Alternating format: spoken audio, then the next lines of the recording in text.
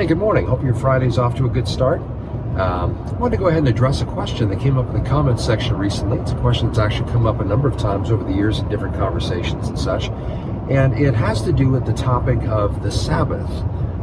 Why does the church worship and practice on Sunday as opposed to on the Sabbath day or Saturday as codified in the law of Moses? That's a good question, and unfortunately it sometimes can be a contentious question among some, but it ought not be. And so let's just take a minute and talk about it and see if we can't shed some light on the topic and address it. So the Sabbath, I'm sure probably most everybody is familiar with this idea, but just by way of a quick introduction to it. The Sabbath, of course, is codified in the law in Exodus chapter 20. It's reiterated again in Deuteronomy, the second giving of the law. But in Exodus chapter 20, verses 9 through 11, there is mention of the idea of the Sabbath day. This six days you shall work, and on the seventh day you shall do no work, but it shall be a holy day unto the Lord, a day where you do not work, neither you nor your family, your animals, your servants. No work is to be done on that day, but it's a day of rest to the Lord. And so we see that again reiterated in Deuteronomy. We see many other mentions of the Sabbath throughout the Old Testament, and mentioned in the New Testament as well. But certainly in regard to the children of Israel to whom the law was given, we see lots of mention of that throughout. As a matter of fact, the Sabbath of the land is another Sabbath that is mentioned there, and that one was held very seriously by the Lord. As a matter of fact, the not honoring of the Sabbath of the land by the children of Israel precipitated their 490 years of slavery, and so they're being captives. So God was going to give the land its rest. And so I say another one, Exodus 35, a little bit later after the law is given, the Ten Commandments are given, we see in chapter 35 mention of how if anyone violates the Sabbath and works on the Sabbath, they'll be put to death. Again, no small thing. Another one, I'm thinking Isaiah 56, if someone wanted to be a proselyte to the Lord, someone who would join the camp of Israel, one of the things that was specifically mentioned about that is that they would honor the Sabbath and keep the law. But the Sabbath seems to be kind of pointed out specifically within that context. And so not a small thing. The Sabbath is an important thing. It was part of the covenant sign of Israel, on par, really, it would seem, with like circumcision and that. It's just, it's a significant covenant sign, as was the whole law, but it does seem like the Sabbath sticks out in some contexts as being somehow particularly significant. And so, now the Sabbath itself, while codified in the law, in the Pentateuch, here in the law of Moses, actually finds its underpinnings, its sort of proto-version in the creation week. This is where it starts, and God finishes the creation on Friday in the creation week. At the end of chapter 1, at the beginning of chapter 2 of Genesis, we see that God rests on the seventh day. And so that becomes a pattern that finds its way out in the commandment regarding the Sabbath. So now, of course, God didn't rest because he was tired, but in any case, this is the idea of the Sabbath. So it's a big deal. It's obviously an important thing in the Old Testament. It is mentioned in the New Testament as well. I'll mention that coming up here. But our Christian, how did we move from the Sabbath on Saturday to worshiping on Sunday in the church? Well, historically, it seems very, very early on. There's no concrete evidence in the New Testament. There's a strong suggestion of it, but it's, in fairness, there's not really an airtight case to be made from the New Testament that they began to worship on Sunday, although there is mention of the Lord's Day and certain activities that were specifically called out to be accomplished on that day. Like Paul took up a collection. He said, when you gather on the Lord's Day, take up this collection and such. I think that's in 1 Corinthians 16. Most people would presume in that what that means is when the church gathers, take up that collection. And so it's not airtight, but it's a reasonable inference from the passage. Of course, we're called to not forsake the gathering together of the saints. There's no mention of Sunday being that day. But there is, of course, the call to make sure that we do come together and fellowship. And, I would say it's fair to assume that we can presume what's involved in that is the pattern given to us in Acts chapter 2, 42 through 47, where they gathered around the apostles' doctrine, the breaking of bread, prayers, and fellowship. So this is what the body gathered for, but is there a mandate as far as what day we do it on? That's really what the question is. Now, Israel, of course, did have a mandate to honor the Sabbath day. Historically, there was a point, from what I know, it seems like around 320, 321 AD, early in the church's history, there seemed to be a definitive sort of codified shift in that direction within the body of Christ to move to Sunday as the day of worship. In some ways, possibly to make itself distinct from the Jewish practices. The church by that point had long since shifted from being predominantly Jewish, like it was in its initial inception in Acts chapter 2. Soon thereafter, it became, by Acts 15, the Gentiles had now received the Holy Spirit, just like the early Jewish believers did. And so not long after that, the church began to become predominantly Gentile as opposed to Jewish. And so it's thought that one of the reasons why the shift took place as far as the day of worship was to make the church's day of worship distinct from the Sabbath with Israel. So again, there's record of early practice of this, even earlier than the 320s AD. There seems to be reference, again, possibly even touching in the New Testament. So that being said, is that right though? Does it make it right? Because even though the church may have done that, that doesn't necessarily make it right. So what about the Sabbath? Should the church be worshiping on the Sabbath day, or is Sunday okay? Is any particular day necessarily the day that the church should worship? Well, there are a couple of passages that seem to bear on this. In a place like Galatians chapter 5, Romans and Galatians are very similar in many respects. Galatians is kind of a proto-Romans in a way. But anyway, in Galatians chapter 5, Paul mentions something that I think is extremely pertinent in this regard. Paul says, and I guess I should say, the letter to the Galatians, and you could say Romans, but certainly Galatians specifically, and Hebrews actually in much the same way, is dealing with the problem of believers having come to faith, going back and putting themselves back under the law. Now that is something that is a significant mistake to be. As a matter of fact, Paul in Galatians says, that which you began in the Spirit, will you now be made complete in the flesh? And the answer is intended to be no, of course not. Well, then why are you wanting to go back under the law? Well, it's in that context that Paul says in Galatians 5, that if you circumcise yourself, then you are now making yourself a debtor to keep the whole law. In other words, you can't pick and choose which things you're going to honor. If you're going to honor part of the law, the implication is that you're actually saying that you're holding yourself under the whole law. So if you're going to say, well, we need to honor the Sabbath, okay, well, if you're saying that we need to because we're still under that Mosaic law, in that regard, why aren't we still under the Mosaic law in regard to the foods that we eat, or other ceremonial laws or dietary restrictions? Why aren't we still practicing the offerings and such, and like they did in the Old Testament, why aren't we sacrificing animals and that kind of thing? There does seem to be a propensity among some within the body of Christ to feel as though this one particular ordinance somehow is the thing we need to do, but somehow the others don't fall under that. Well, Paul in Galatians 5, again, it's verses 2 or 3, he makes the argument that that's not proper thinking. You can't just sort of choose what part of the law you want to be under. If you're going to be under the law, you're under the law, the whole law. And that's not just the 10 Commandments, by the way. That's 613 commandments, dealing with religious and civil and ceremonial things. And so, are we to be under the law in that? Well, no, clearly we're not. Paul in Romans, really throughout the book of Romans, but certainly all the way up through chapter, certainly 12. After chapter 11, he begins to speak to more practical kinds of things. But really throughout the book of Romans, Colossians chapter 2,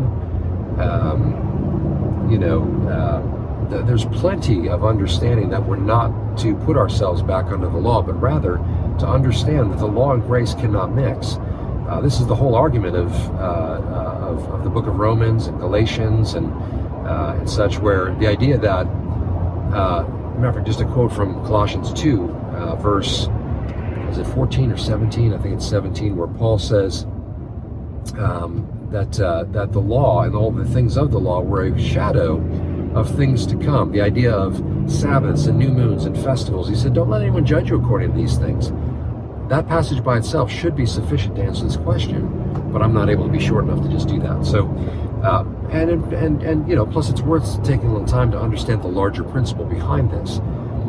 Paul says, don't let anyone judge you according to, you know, foods and Sabbaths and holy days and those kinds of things, which are a shadow of things to come, but the reality or the substance is of Christ. In other words, these things all pointed to Christ, and they were sort of a shadowy foreshadowing of the reality that would ultimately be Christ, who, by the way, in Matthew chapter 5, verse 13, said, I did not come to destroy the law, but rather I came to fulfill it. And so every jot and every tittle of the law fulfilled in Christ's life and ultimate death and resurrection. And so therefore, the law is not destroyed, but it is fulfilled. It is finished. By the way, it's significant that the very first council in church history dealt with the larger question in this topic we're talking about, and that is the idea of the law. In Acts chapter 15, again, the very first council that the church ever held, met in Jerusalem. James presided over it. Paul was there, Peter was there, and they were sharing their experiences about the Gentiles having come to Christ, having been given the Holy Spirit, just like they had, again, as the early Jewish believers who, you know, were the earliest version of the church, had received the Holy Spirit. Well, the Gentiles now had received it. Acts chapter 10 and such, we see where Cornelius and his household, they didn't wait for the altar call. I mean, as Peter's preaching, they come to believe, their whole family, and the Holy Spirit comes upon them and fills them, and so they become New Testament believers in that. So they're talking about these kinds of things in this council, and the end net result, as you read the final sort of verdict, and therefore then the edict about how Gentiles are to behave themselves, you know, going forward from this point, as they kind of worked out this whole thing, there's no mention of the Sabbath, but rather just, you know, not eating food offered to idols or things that are strangled in the blood, and avoid sexual immorality. That's the only real instruction that is given to Gentiles. But it's interesting, there's no mention of keeping the whole law. There's no mention of the Sabbath. There's no mention of any of those things. As a matter of fact, plainly, the council which gathered essentially to answer this question, well, if Gentiles are coming and being saved apart from Moses, in other words, if they're not coming through the law of Moses to come to the Messiah of Israel, but rather God is pouring out his Spirit upon Gentiles separate from the law, then the next logical question is, well, what about the law? Is it finished? Is it sort of served its purpose? Has it run its course? And the answer to that question is yes. It has run its course. It has served its purpose. This is Paul's major point in Galatians chapter 3, where he talks about how the purpose of the law, and this, by the way, is an invaluable passage to read because it very plainly makes this point. He says the law's purpose was to act as a schoolmaster to keep people essentially walking between the lines until Messiah came. But now that the Lord has come, now that Christ has come, there is now no longer a need for a schoolmaster or a tutor. That's pretty plain. That's pretty plain spoken. It's also significant, I should tie to this, that in Romans, I should say, chapter 2, Paul talks about how the Gentiles were not given the law. Israel was given the law. But even though the Gentiles were not given the law, when they act according to the law, it's, you know, referring to like their conscience and that kind of thing. You know, God, you know, there's a word toward that, but it's just significant to point out in there that Paul emphasizes the point that the Gentiles were not given the law. The Jews were given the law. Well, what does that mean?